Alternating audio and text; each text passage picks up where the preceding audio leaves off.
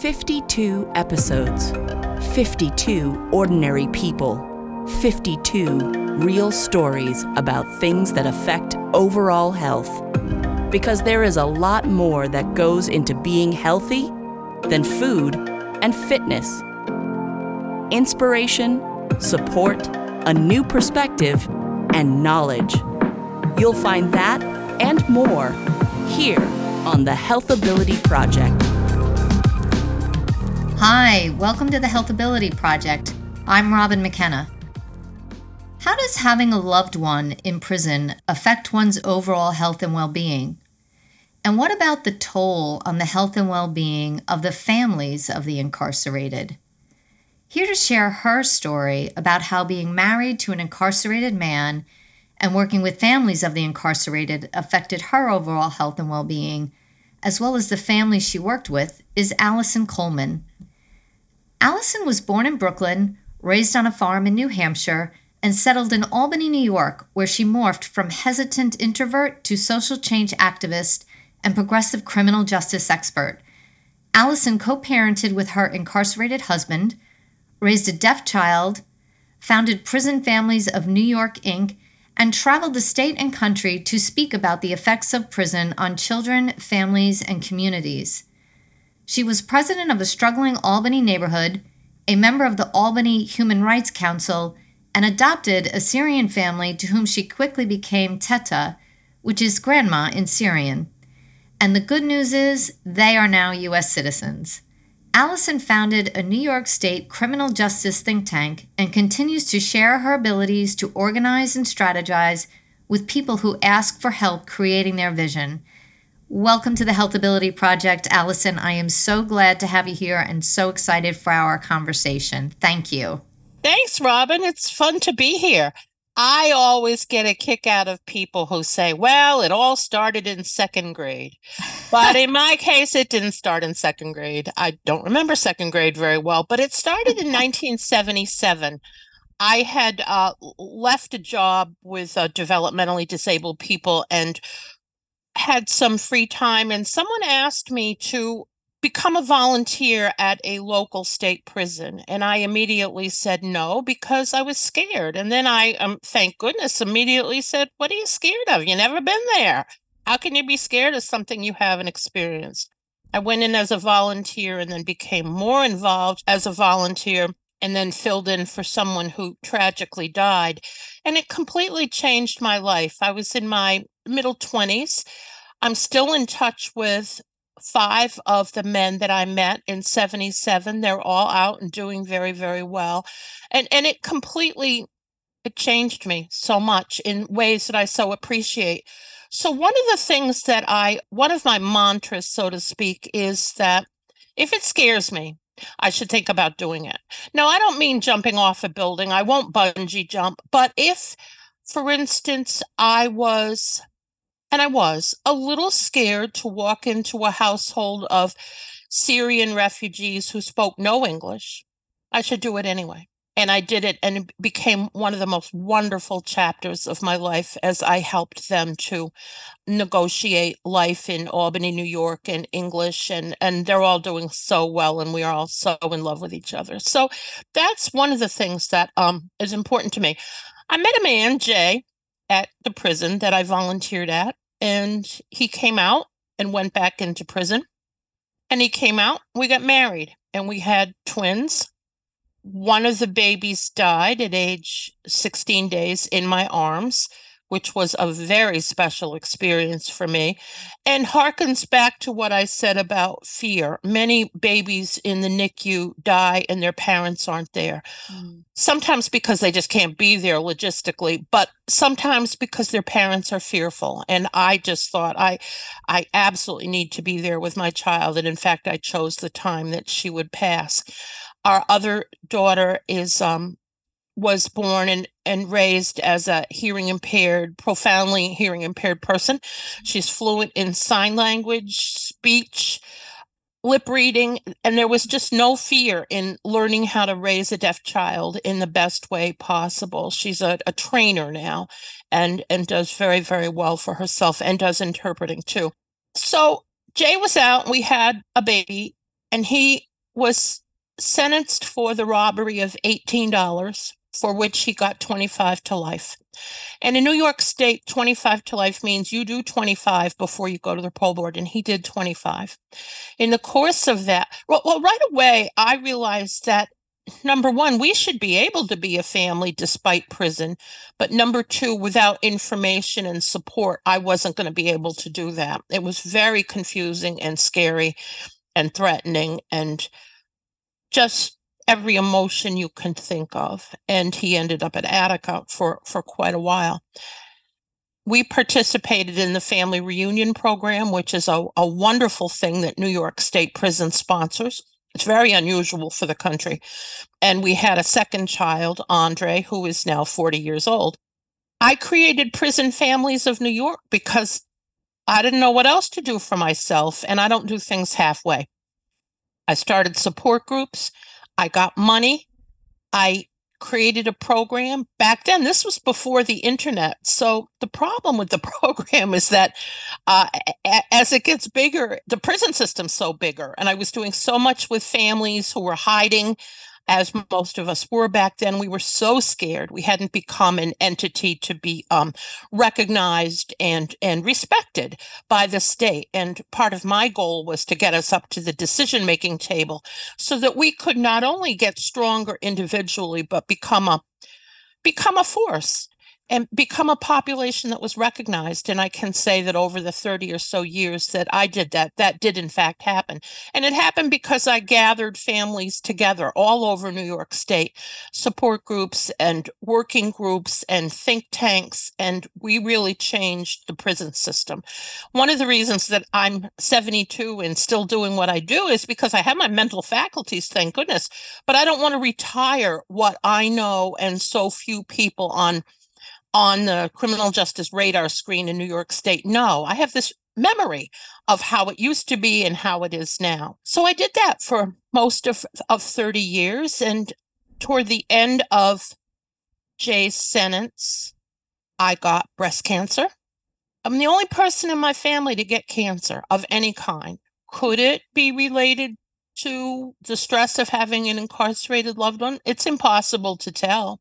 But I will say that during this time, my daughter and she had become a teenager and older, and we did workshops all over the state for all kinds of entities that could or should or would be working with prisoners' children and prisoners' families as the special populations that we are.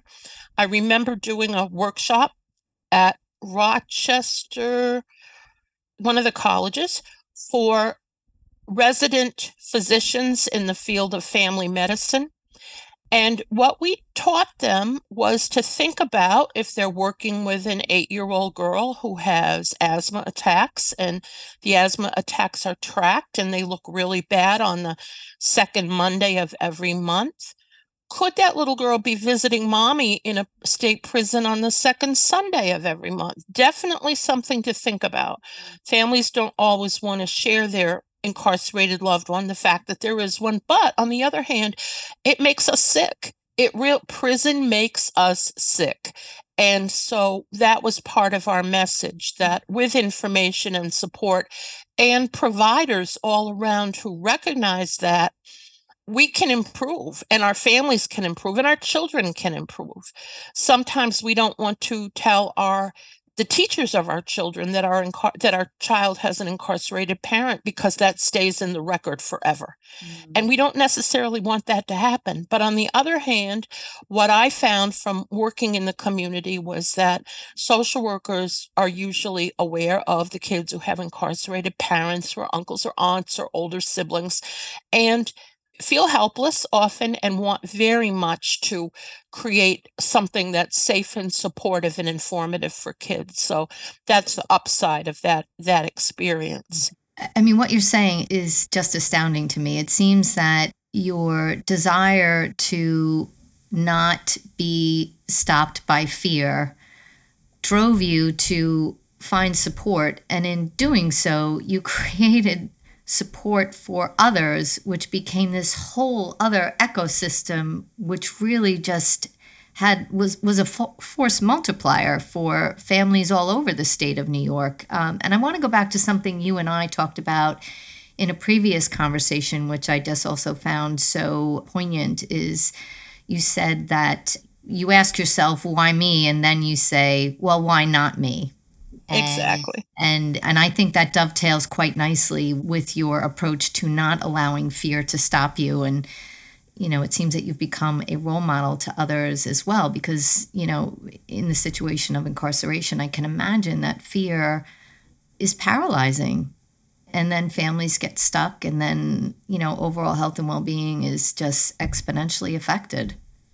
Thanks for bringing that up, Robin. A very small example is someone has a loved one in a maximum security prison and they send in packages of food or clothing and the packages are stolen. And so often, by correctional officers.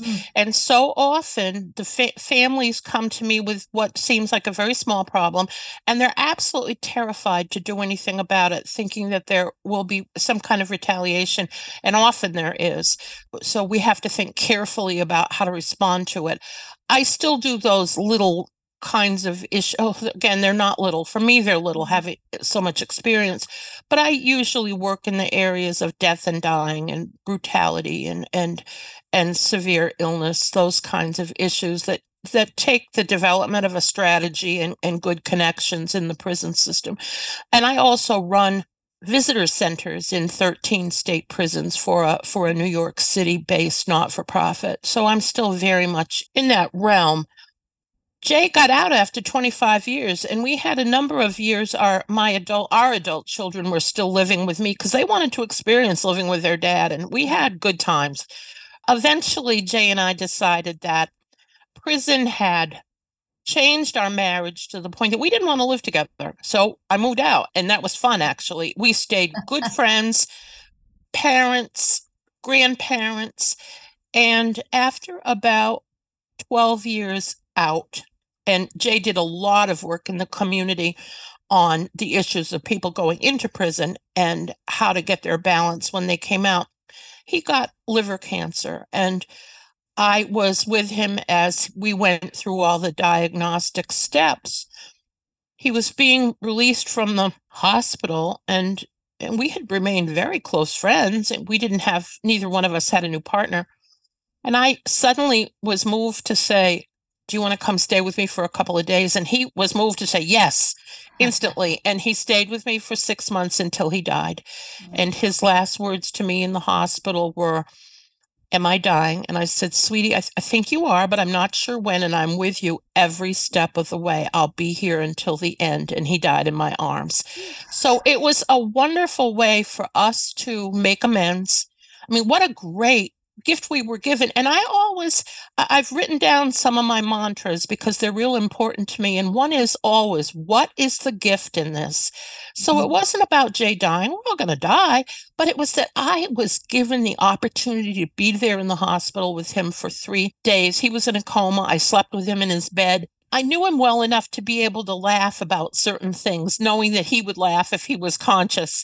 And the kids were there and all of our friends. It was just a big going away party for him. The hospital was wonderful in allowing us to have as many visitors as I wanted. So we had 20 and 30 and 40 visitors. It was a party for Jay because he'd lived a good life. It's interesting that you say that you adopted the approach as well as what is the gift in this. And I think that is such an important thing because we all go through tough things and we can either let it get us and destroy us, or we can find some way to find strength and move forward. And that, looking for that silver lining, so to speak, is just, it's healthy. It's healthy. And it's just really remarkable. Well, my life is silver, if you want to put it that way. My life is just silver. I love that. When I had cancer the second time, breast cancer, and I had a double mastectomy, and Jay actually brought me home from the hospital. So that was special that he could have a part in it. My response wasn't, why me? It was, why not me? I guess I could do this again. But it was really, wait a minute, I thought I'd been there, done that. And then I thought, no, I guess I didn't. It's different this time. So I had the opportunity through both cancers to meet people I never would have met, do things I never would have done. The first time around, my last chemo, my mother and I, she was still alive, and we brought in a big cake. I passed it out to the patients who were having chemo, and there was a young man who was clearly in prison, and he had two correctional officers with him. And I said, "Do you all want cake?" And they said yes. And the young man said, "What is this for?" And I said, "It's my last chemo. Isn't that great? Maybe when you have your last one, you'll have a cake." And he said, "I'll never have a last chemo." In other words, chemo was keeping him alive. And that put a different perspective on my life. I don't know his name. I don't know if he's alive, but I always thought about him, that I could do things in his name. And my daughter said something significant to me. I think it's clear I'm a take charge kind of person. So when I had chemo the second time, she said, "Ma, you are not driving the bus." And I'll never forget that made a whole lot of sense to me, because I was used to being the bus driver. Right. I create projects, I drive that bus, and sometimes you need to be the passenger. It's really, really hard. Yeah. But when she explained it to me, what she saw happening, it was much easier. Yeah. And sometimes it's definitely necessary, because you need to give yourself a break just to recharge in whatever way that may be. And obviously, maybe your daughter saw that in a physical way, or maybe even emotionally. But that is really very funny, driving the bus or being the passenger. I think about that all the time. Let's go back for a minute. You said Jay had been incarcerated. He came out, and then the second time he went in was for a minimum of 25 years. Exactly. When that happened, what were you thinking? How did that make you feel? I mean, there must have been a tremendous sense of anger. You and I had spoken previously, and you had said that the judge who meted out that sentence was known to be a very severe dispenser of justice, in a way. And Maximum John. He was known as. And he said, "I'm going to retire, and before I do that, I'll give out as many hundreds of years as possible." And the sentence was legal at that time. Mm-hmm. It became not legal via the U.S. Supreme Court some years before Jay came home, but the decision was made to be not retroactive. The courts would have been jammed all over the country had retroactivity been a part of the decision. So we just believed that we were supposed to do this, and we would do it in the best way possible, and we did. And how old was Jay when he was released? I can't remember. I'm not good about ages, and it all runs together. 25 years is a long time. Yeah, he was 50 something. And in that 25 years, is that when you became involved and created these different groups? Yes. Okay. Yeah, as a result of him going to prison. I don't do things part way. I just do them the whole way. That. So I created Prison Families of New York and incorporated it. And I remember somebody saying, "Well, what attorney did you use for the incorporation?" And I said, "I was supposed to use an attorney? I did it myself." So and we had groups all over the state. And as the internet developed, well, what happened was I did it for a number of years. I got burned out. I went and did other things. And then I got cancer and chemo, and I was lying in bed bald, and I heard a voice. Some of you have heard voices. You know what I'm talking about. So my son said, "Ma, you heard a voice. Was it a man? Was it a woman? Did it have an accent?" I don't know, but it was a voice saying, "When were you at your best?" And I said, I cursed at the voice. I said, "I'm not going back there. I'm not doing Prison Families work again." But I finally had to negotiate with the voice because it wouldn't stop. And I said, "I'll check with the IRS to make sure our not-for-profit status was okay." And it was. And then I will call our Catholic bishop. I'm not Catholic, but he was very supportive of me. Oh, wow. And I called his office, and I said, I need an hour with the bishop. And the secretary said, "Oh, bishop only gives half an hour." And I thought, good, I don't have to do this. I said, never mind. Good. And I was like, I don't have to do it because he won't give me an hour. They called me back and said, "Bishop says you can have all the time you need." Wow. And I said, "Oh, shucks." But this time around, Bishop said, "Get better." So I went back when I had hair. He gave me an office. He gave me a car. He led me to some funds. He gave me health insurance for 10 years. He agreed he wanted no part in decision-making about what I was doing. And he said, "Go do the work." Wow. Wasn't I blessed? Go do the Less, work. but that what you were doing influenced or affected or impacted, whatever word you want to use, a bishop and Mhm. motivated him to the point of giving you the resources you needed to be impactful with people. Well, he was always a strong supporter of what I had done prior to seeing him then. And I knew that I was taking some work off of his hands because he often got letters from people in prison. So I would then handle all of those letters. So it worked out very nicely. And I had an office there for many, many years at no cost. I was a stepchild, but I was beloved by the Catholic diocese in Albany, and it was those connections were really important to me. Did you ever have any of the families, whether it was a mother or a child, come up to you or get in touch with you and say, gosh, if it weren't for you and the resources you provided, I don't know where we'd be? Oh, probably thousands of times, but I'm not a miracle worker. I'm not an angel. I mean, I've been called many, many very nice things. I understand the value of information and support. Mhm. I had a woman come to our Albany support. Our groups ran every week, and we had some of the same people come for years, even decades.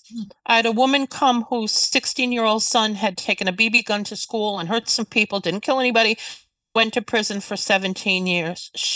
I contacted her attorney and said, let her know there's a group. She came to group. She was a weeping mess. Who could blame her? Now she's this incredibly strong advocate. Her son is out and doing well, but she became an expert on the issues of teenagers going into prison, brain development kinds of things, violence in teens, that kind of thing. And I used to joke with people, let's all go to a legislative hearing. If you're scared, I'll bring the paper bags. You can put them over your head, but we need to be present. And people developed from being really fearful, and they developed because of a support group. And it was a guided support group. It was very carefully crafted to develop people's strength and give them the information that they needed and build community. I'm really about building community. Now, those face-to-face groups, for the most part, don't exist, but they do exist online. So it's become just a new kind of venue, but very, very important. Mm-hmm. How about your children? Have you ever had conversations with your children about how having an incarcerated dad may or may not have affected them, or Mhm, and even mhm. after he came out and was living with you as a family? When my son was probably 18, he and I went to Florida to an annual national conference on prison families, and we were keynote speakers. Andre had never, ever spoken in public before like this, and we talked a lot about it. Now, this was a warm, friendly, large audience. He said, Mom, I'm going to go first. And he stood up and he said, my name is Andre, and I was conceived at Attica. And I went, whoa, good for you, Andre, because he was. We had family reunion visits. So many people on the outside don't know about this, but so many people who have loved ones in prison. The visiting rooms are full, full to bursting. You had a name for it. It's just sort of this, it's not underground. It's not an underground community anymore, but it used to be. And now so many more people are speaking out. Corrections has become much more pro-family as they finally developed an understanding of how important we are to the equation of getting people out and keeping them out. And I sometimes question that that's really what the system wants, because if it did, it could do so much better. Mm-hmm. And I could run a good prison. I could run a prison that was focused on getting people out and keeping them out, but that's not what we have in this country. So we really have to question motives in some cases, and it's complicated. It's complicated with employment issues and locality issues. We had prisons in New York State being built in very, very rural areas where people were not given a choice of working in a computer plant or a prison. Prison was built and they were given the opportunity to work in a prison. But those many in New York State, and I think this is pretty consistent across the country, many of those prisons are built in very white communities. And those white people are given the responsibility of keeping mostly people of color in cages. And that to me is unconscionable. But it is what it is, and we have to work with that. I like what you said earlier about the fact that you could run a good prison. Maybe that's your next calling is Well, advocating for. I've often said to my think tank, we could, any of us, we know how to do it. We know how to do it. And if prison systems were given some kind of incentive to work with people on while they're inside, get them out and keep them out, we wouldn't have prisons anymore. And they could do it. They could do it because I know how to do it. Also, too, and you would be in a better position to answer this, obviously, but people, when they're in prison, their health and well-being is tremendously affected as well because they're isolated, they're not treated well, they don't have a good quality of life. So you have an individual who's already down, and maybe they just think that there's no rehabilitation with somebody who's in that state. I don't know. I'm totally guessing. I would love to hear your opinion on that. Well, you've mentioned a couple of issues here. We know that mental institutions were shut down, 30 years ago? And now prisons are prisons in the streets are the mental institutions. So some of that, there's more health care than ever, at least in New York State. I remember when Jay was in, and suddenly all men over a certain age were routinely given some kind of test. I can't remember what it was. And that had never happened before. So that was a change in the system being pressured to looking at the general needs of people of certain ages and handle it better. But we still have, I hear every week of a multitude of cases all over the state of medical neglect. And it looks to me like it's medical neglect that could so easily be avoided. People are transferred from prison to prison and their medication is stopped. Just stopped. So I teach families how to negotiate that.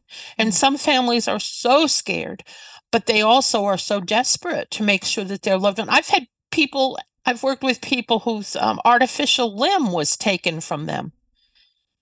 This is very common situation. So what I have been doing all these years is teaching people how to pull out the strength inside of them and do what maybe they've never done before with the prison system, or maybe they've never done before in life, and to get tough and to encourage each other to get tough and fight this. It's a horrible system. There are some really good people who work in it, but somehow the system is like this bulldozer that just rolls over people in general. And we have an understanding that people who've done a certain amount of time, maybe 20 years, come out as if they were 10 years older than they are.